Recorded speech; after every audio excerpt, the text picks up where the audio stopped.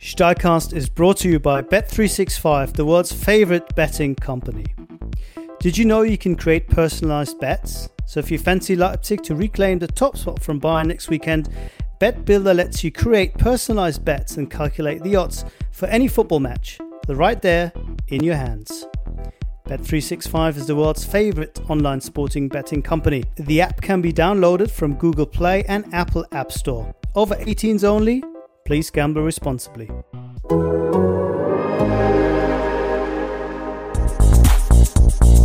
Hello and welcome again to Steilcast with me, Raphael Honigstein. In this part 3, there are no Ewoks, no cousin and cousin pasta making, and no straightening of the Tower of Pisa. But we do have a Mad Max, that's Eberl in Leipzig, as well as a formidable trio of podders for your delectation. TV commentator Kevin Hatchard, Jonathan Harding of Deutsche Welle, and The Athletic's very own Sam Lee join us for this edition. Gents, welcome. Nice to be here. I'm delighted that Ewoks have been mentioned already. That's a great start. Excellent. Well, I should say from the outset that in line with the new behavioural code of conduct in the Bundesliga, I will come down very hard on any time-wasting and disrespectful comments. So watch your words, although you will probably get away with rude hand gestures. Let's begin with Leipzig against Gladbach. A thrilling 2-2 draw and a big refereeing controversy. Was the official Tobias Stieler justified in sending off Alisson player for 2 bouts of dissent, Kevin? He was justified against the backdrop of this push from the authorities to have more respect for referees, to not argue so much, not get around referees and surround them. But Tobias Stieler has always been one of the more officious referees on the circuit. And I think to give 2 yellow cards for players' reactions, what was originally the failure of Stieler to award a free kick in his favour, and then, the continuation of the argument, I felt it was harsh. Julian Nagelsmann, the RB Leipzig coach, felt it was harsh.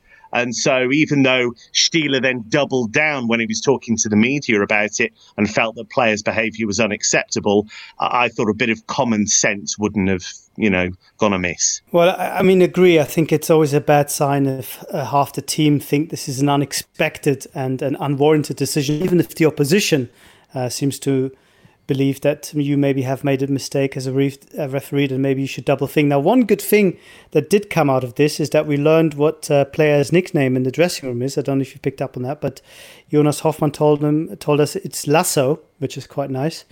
I was wondering on that, Jonathan, was he off the leash here? Or should he have really been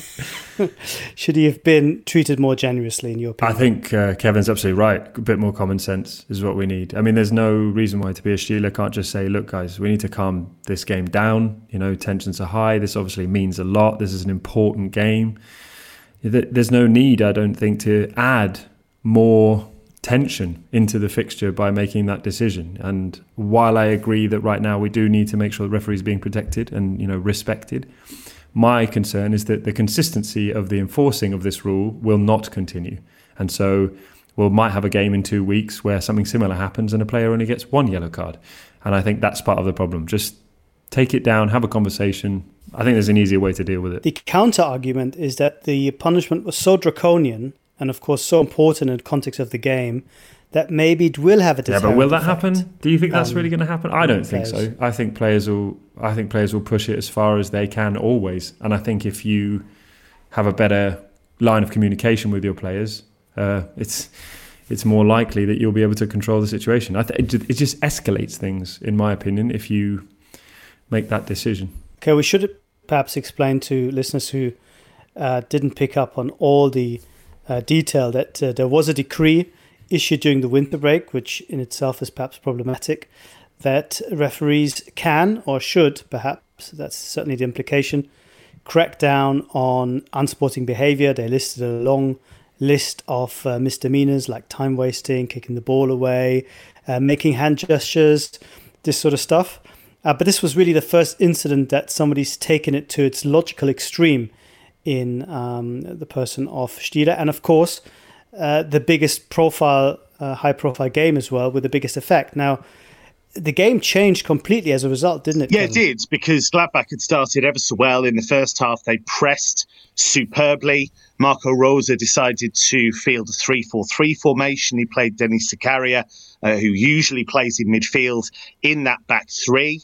And so they were able to nullify Leipzig in attack, but also press them high up the pitch. And that's what led to the second goal. Lucas Klostermann had nowhere to go, really, with his clearance. He gifted the ball to Gladbach in the Leipzig half. And then Jonas Hoffmann, with a lovely touch in the area, found the space to finish. And that had followed what was already a wonderful team goal from Alassane Plea. But the sending off of Plea completely changed the complexion of the game. If you think how good these coaches are, Rosa and Nagelsmann, when you suddenly take one player out of the equation, huge gaps open up, and Leipzig were able to exploit those. Got a bizarre goal back when Jan Sommer collided with Zakaria and dropped the ball in the penalty area, and Patrick Schick scored. And then a stunning late equaliser from Christopher Nkunku, who I think has been fabulous this season. Well, I completely agree. But what I found interesting, or what struck me about this game, was that I came away thinking, actually, maybe Gladbach can do it after all.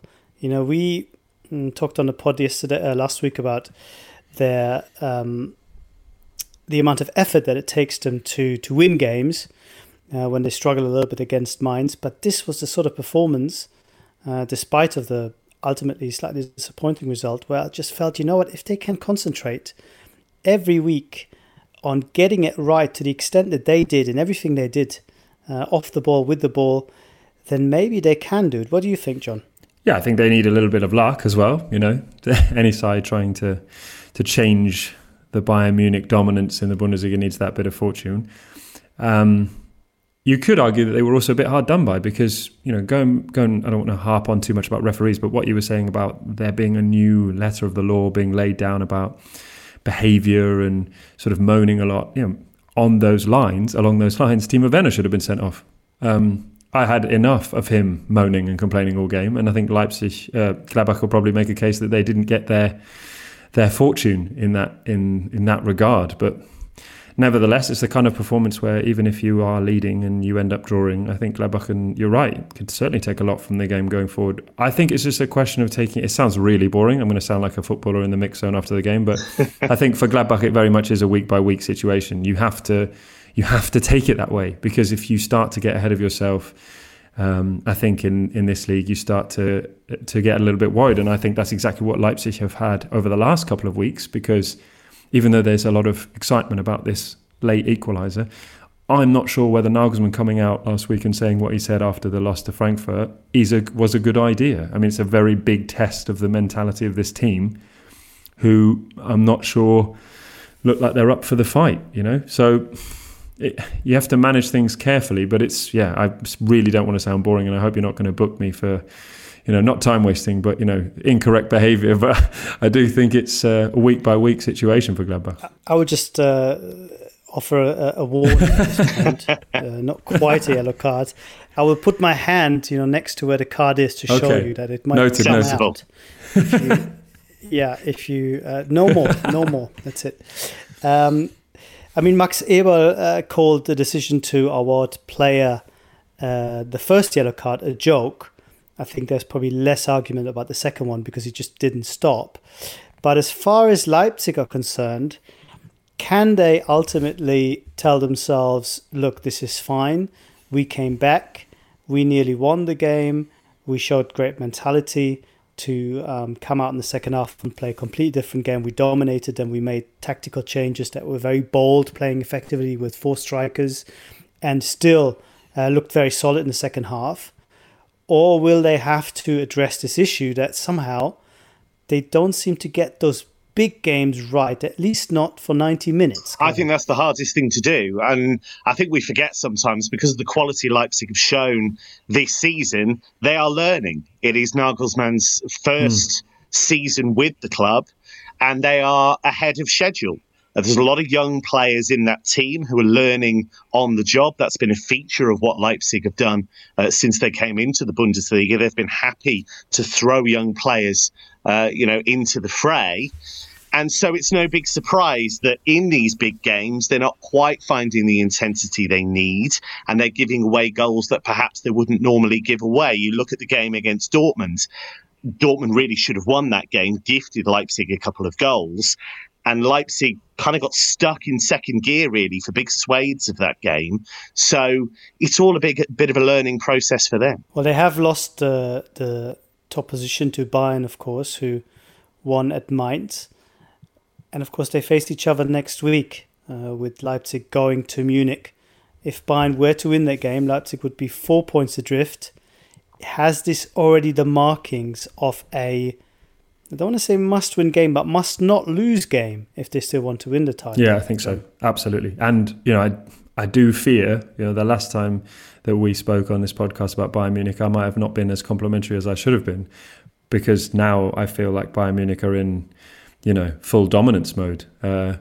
Hansi Flick has got them looking really good, and I think Leipzig have every right to be afraid coming off this, yes, maybe perhaps a little bit euphoric about drawing a game, given how badly they played in the first half, but I think they have to be very concerned about playing Bayern Munich next week, not only because of where they're at, but also because of where Bayern are at. Okay, let's talk a little bit more about the champions. The first rule of Bayern Munich Fight Club is that we have to talk about Bayern Munich Fight Club. What did you make of this little bit of argy-bargy, as we like to say, fisticuffs between Leon Goretzka and Jerome Boateng in training in midweek? Was that a sign of a team being nervous and a lack of team spirit? It's healthy, yeah, because you need people to be competitive. I think you need that edge. I think players need to want that. You need to want to see that in your team. Okay, I want the ball, I want to go for it. Okay, maybe sometimes it can spill over, but we don't need to make anything more of it. And I thought that Boateng posting that picture afterwards saying, breaking news, everything's fine. I thought that was amusing. I think this team is much tighter and closer than we probably give it credit for.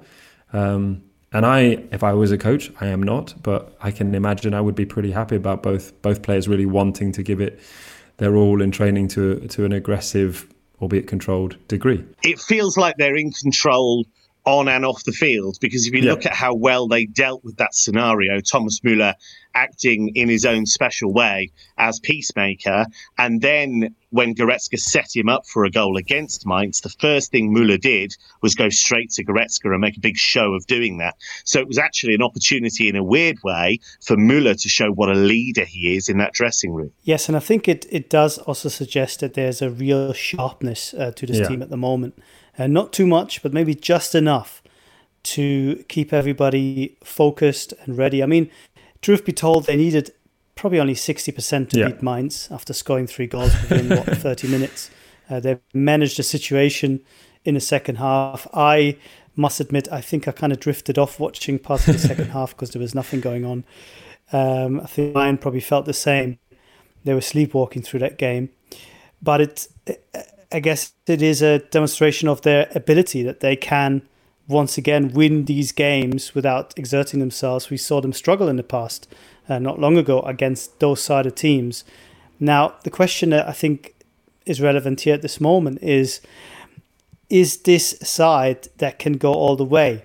I got a feeling, talking to Thomas Müller for a piece that I'm writing for The Athletic last week in Munich, that they get a sense that maybe things are kind of coming together to an extent that we haven't seen from Bayern, as far as that dominance and almost sort of suffocating brilliance is concerned. What do you think? Where are Bayern in the European context, Kevin? It's a difficult one because they have, some really strong rivals in that competition. You look at Liverpool and the way that they're dominating the Premier League right now, and you look at the way that Liverpool were able to brush Bayern aside in the second leg of that tie in the Champions League last season. So they would be a huge danger. That said, there are question marks over most of the big guns in the competition. You look at Paris, we've seen the scars that they carry from failures gone by. Real Madrid, not quite the team they were. So Bayern might be timing their push in a really clever way, because suddenly they're hitting top gear, suddenly they're re-energized. I think the fact that they are right slap bang in the middle of a really tough title race domestically is actually a great thing for them, because we've seen when they've won the Bundesliga far too easily, the intensity drops and they can't bridge that gap. Yeah, that's so true, especially when they get to March. In previous years we've seen it and thought, well, they now have to raise their game again. I think it only works in their favour. I think Kevin's right. When somebody who would raise Bayern's game, I think we all agree, would be Leroy Sané. I asked the Athletic's Sam Lee to tell us what's the latest about a possible move or non-move. Well, yeah, like you said, it is turning into a big saga. I think everybody was just about comfortable with how it was looking, even if not in the summer, certainly in the last couple of weeks.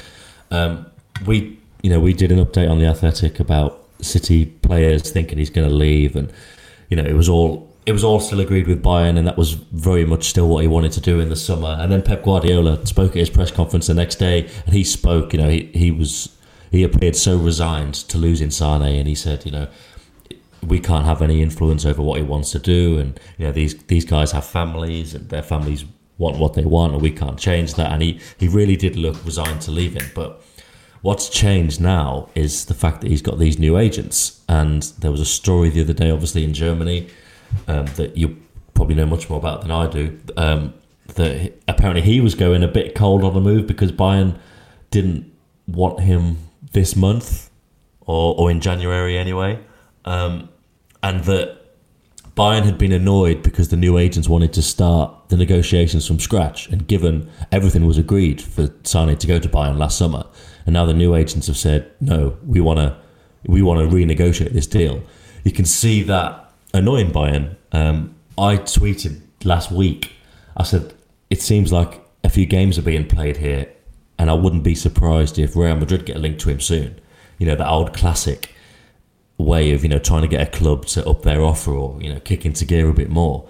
And lo and behold, on Thursday night there was a story again in Germany that both Barcelona and Real Madrid may be interested, and if they were, Sané would be interested in going there. So yeah, it seems like we're on the cusp of 5 or 6 months, maybe longer, of a real tiresome saga. But where are City in all of this? I mean, is there a chance that they might renew with him, or are we at a point where they don't feel they really want to work together, Pep and him? As far as I know, City have obviously had an offer on the table for a long time.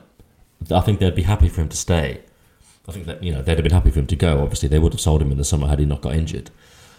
But in terms of the contract, I don't think there was ever any intention once Sané got injured to up that contract. They kept it on the table, and they thought this is a sign of our faith and our loyalty to Sané, to keep this offer on the table while he's injured. And as far as I know, Sané never showed any interest in having a look at that contract again.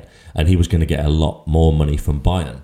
But now this is the thing. So it's possible, of course, that the new agents, if they're going to be speaking to whoever, and if they're negotiating with whoever, and that's kind of the vibe I got towards the end of last week, they would obviously listen to what City have got to say. But from City's point of view, if they weren't going to match what Bayern were offering in the summer, and now the new agents are effectively saying to Bayern, well, we need to renegotiate this deal again and we want more money, I can't see City going up to these new demands that might even be too much for Bayern, let alone what City were willing to pay. So, I mean, yeah, if City were to put forward the best financial option, then it's quite possible that the new agents would think, okay, this could work out. And if Sané has a great end to the season at City, maybe he could be convinced to stay. But what I really, really doubt is that City would go and pay more money than Bayern were even offering last summer. That seems like a real sticking point to me. Sam Lee there.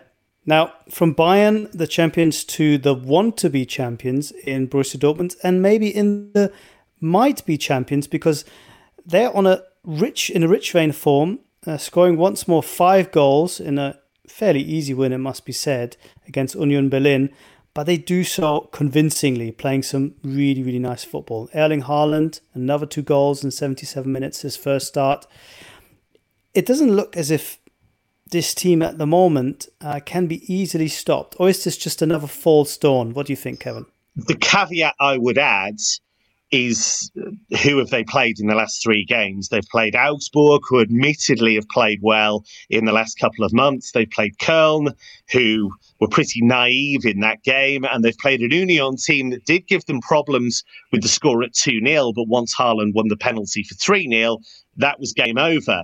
The big test is probably against Leverkusen in their next Bundesliga game, because they will give that defence a fair few problems. Even though Leverkusen are missing a lot of chances right now, they are making a lot of chances. So that's where we really need to see what the strength of the overall structure of the team is like. But as you say, going forward, irresistible at the moment. And Jadon Sancho, electric, 12 goals and 12 assists in the Bundesliga. For a 19-year-old, it's extraordinary. I mean, he's almost unlucky that his exploits are somewhat overshadowed by Erling Haaland, but he has been absolutely unplayable at times, certainly since the winter break. I completely agree with you.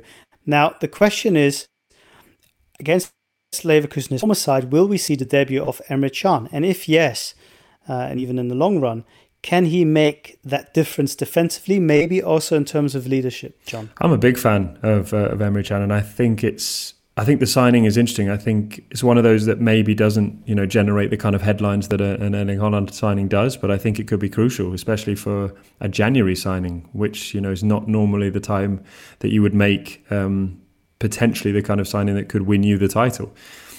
I thought what I really like about Emre Can is his ability to, add some bite into a midfield. I mean, at Liverpool, I think he could have stayed and become something really impressive. They obviously went a different route in their evolution, but obviously it's easy to forget how pivotal a player he was during those years, because, Bundesliga fans will remember he never really got going at Bayern, was okay at Leverkusen. And I think his development at Liverpool is part of the reason that, via a trip to Italy, he's back in the Bundesliga playing for Borussia Dortmund. I have a lot of time for this signing. I think it's really, really impressive for Borussia Dortmund to have made, I think they had the best window in January, to bring in a player who is going to be a little bit more aggressive. If you look at that midfield, Witsel is, your conductor.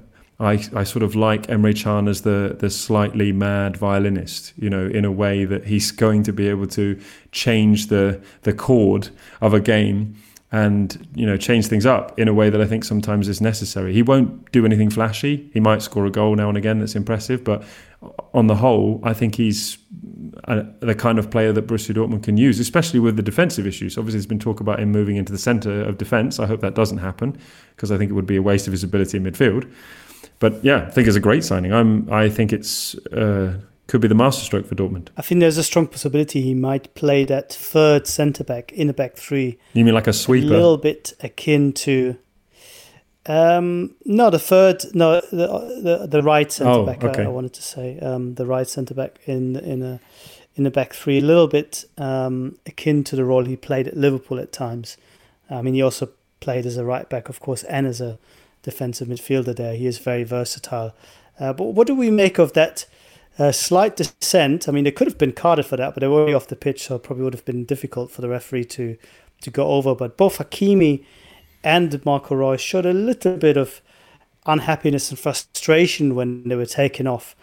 Is that a sign of a team perhaps feeling that the authority of the coach is not so strong that they can get away with that sort of stuff? Or is it just individual frustration? What should we read into it, if anything? I think it's a mix of factors. I think the Favre factor is definitely there, because he's not a tub thumper. He's not a scary guy in the sense that, you are worried that if you transgress, that might be the end for you at Dortmund. I don't think they fear him in that way. They know that he's quite a collegiate, forgiving guy. I think there is competition for places now in that squad. Reus is looking around him thinking, well, Azar has been dropped for this game against Union. If I'm not careful, it could be me. So I think there's a bit of frustration in that regard as well. And also, they were hammering Union. They were playing really good football, and nobody really wants to come off the field when that's the case. So I think it's a mix of factors. What Dortmund have to do is use it as a positive and think that these are energised players who are desperate to do well and keep their places in the team. Well, another person desperate to do well is, of course, Uwe Rösler, the new coach of Fortuna Düsseldorf, and we wish him well. We hope that he can stay up and, more importantly, give a good account of himself in his first ever stint in the Bundesliga. The question, though, is, Kevin, and you have the inside track as far as Fortuna is concerned, what really happened between them and Friedhelm Funkel? And while it was perhaps not a surprise that he was ultimately dismissed a few days ago, why did it happen now, you think? I spoke to their sporting director, Lutz Pfannenstiel, in the last few days, and he told me that they got to the stage with results where they felt that they had to make a change. The truth of the matter is, from the moment that Lutz Pfannenstiel took that role, he and Funkel have not necessarily been on the same page in terms of the direction they wanted to take the club in the sense that many of the signings that Lutz made, Funkel did not play on a regular basis. He was accused on a regular basis of keeping faith with the likes of Adam Bodzek and Oliver Fink, who'd done ever so well for him at Fortuna in getting them promoted to the Bundesliga and to an extent keeping them in the Bundesliga last season. But a lot of the guys that he brought in, like Kovnatski, like Ampoma, weren't getting the game time that perhaps Lutz wanted to see. And so he wants a new direction. This is an opportunity with the team struggling at the wrong end of the table to make that change. It's a risk because Lutz has had a lot of criticism from the fans, who many of them worship the ground that Funkel walks on. But he knows that in the long term, this could be a really good thing for the football club. Okay, we'll have to see how that pans out. Certainly, I think Düsseldorf, on account of their performances last season, would suggest they have what it takes to stay up and perhaps finish in mid-table again if they can consolidate. Now, I know that the three of us all watched Hertha against Schalke on Friday night. 2 hours that none of us will ever get back. At least I got paid for watching anything? Well, yeah, there's that. Is there anything positive we can say about this game? I do think that Piatek, when he came on as a sub, got as probably the same or maybe the loudest reception I've ever heard for a Hertha player since maybe Marcelinho. So there was that, in terms of notable moments in the game. Well, Piątek, I've been reliably informed, actually translates as Friday in Polish. So it could have been very much his day on Friday night, but he didn't score. So nearly. The question is, though, where's the service going to come from? Yeah, I think that's a big issue. I think they had a good transfer window. I think as long as they stay up, Luka Toussaint will be a good signing in central midfield from Lyon when he arrives at the end of the season. Matheus Cunha can drop a little deeper into those areas where he can be creative.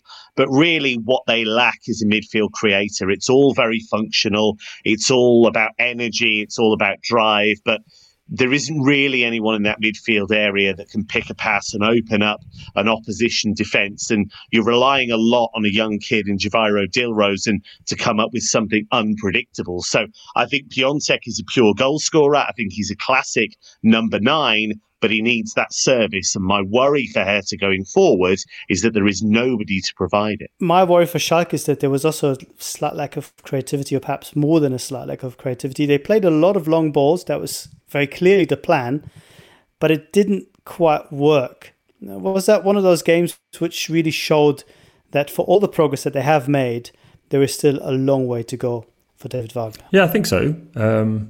Maybe we should just also give some props to defending on both teams. I mean, I know it wasn't a classic. We all had to endure it rather than enjoy it, but I do think the defending at times was pretty solid. And for two teams that have, in their recent history, been famous for not such great defending, perhaps it's the kind of performance that they can take something from, even if it wasn't necessarily visually stimulating. I mean, Schalke is so difficult. Sometimes you think that they've turned a corner under David Wagner, and then they've really, got things going. As we heard from Weston McKennie a week ago when he spoke to you, Rafa, about it. You certainly feel like he's changed the energy in that group and got them playing in a more positive way. And then you watch that game on Friday and you think, did they change their coach again in the time? Yeah, the irony is, it was a massive step back towards everything that Wagner has railed against since coming in.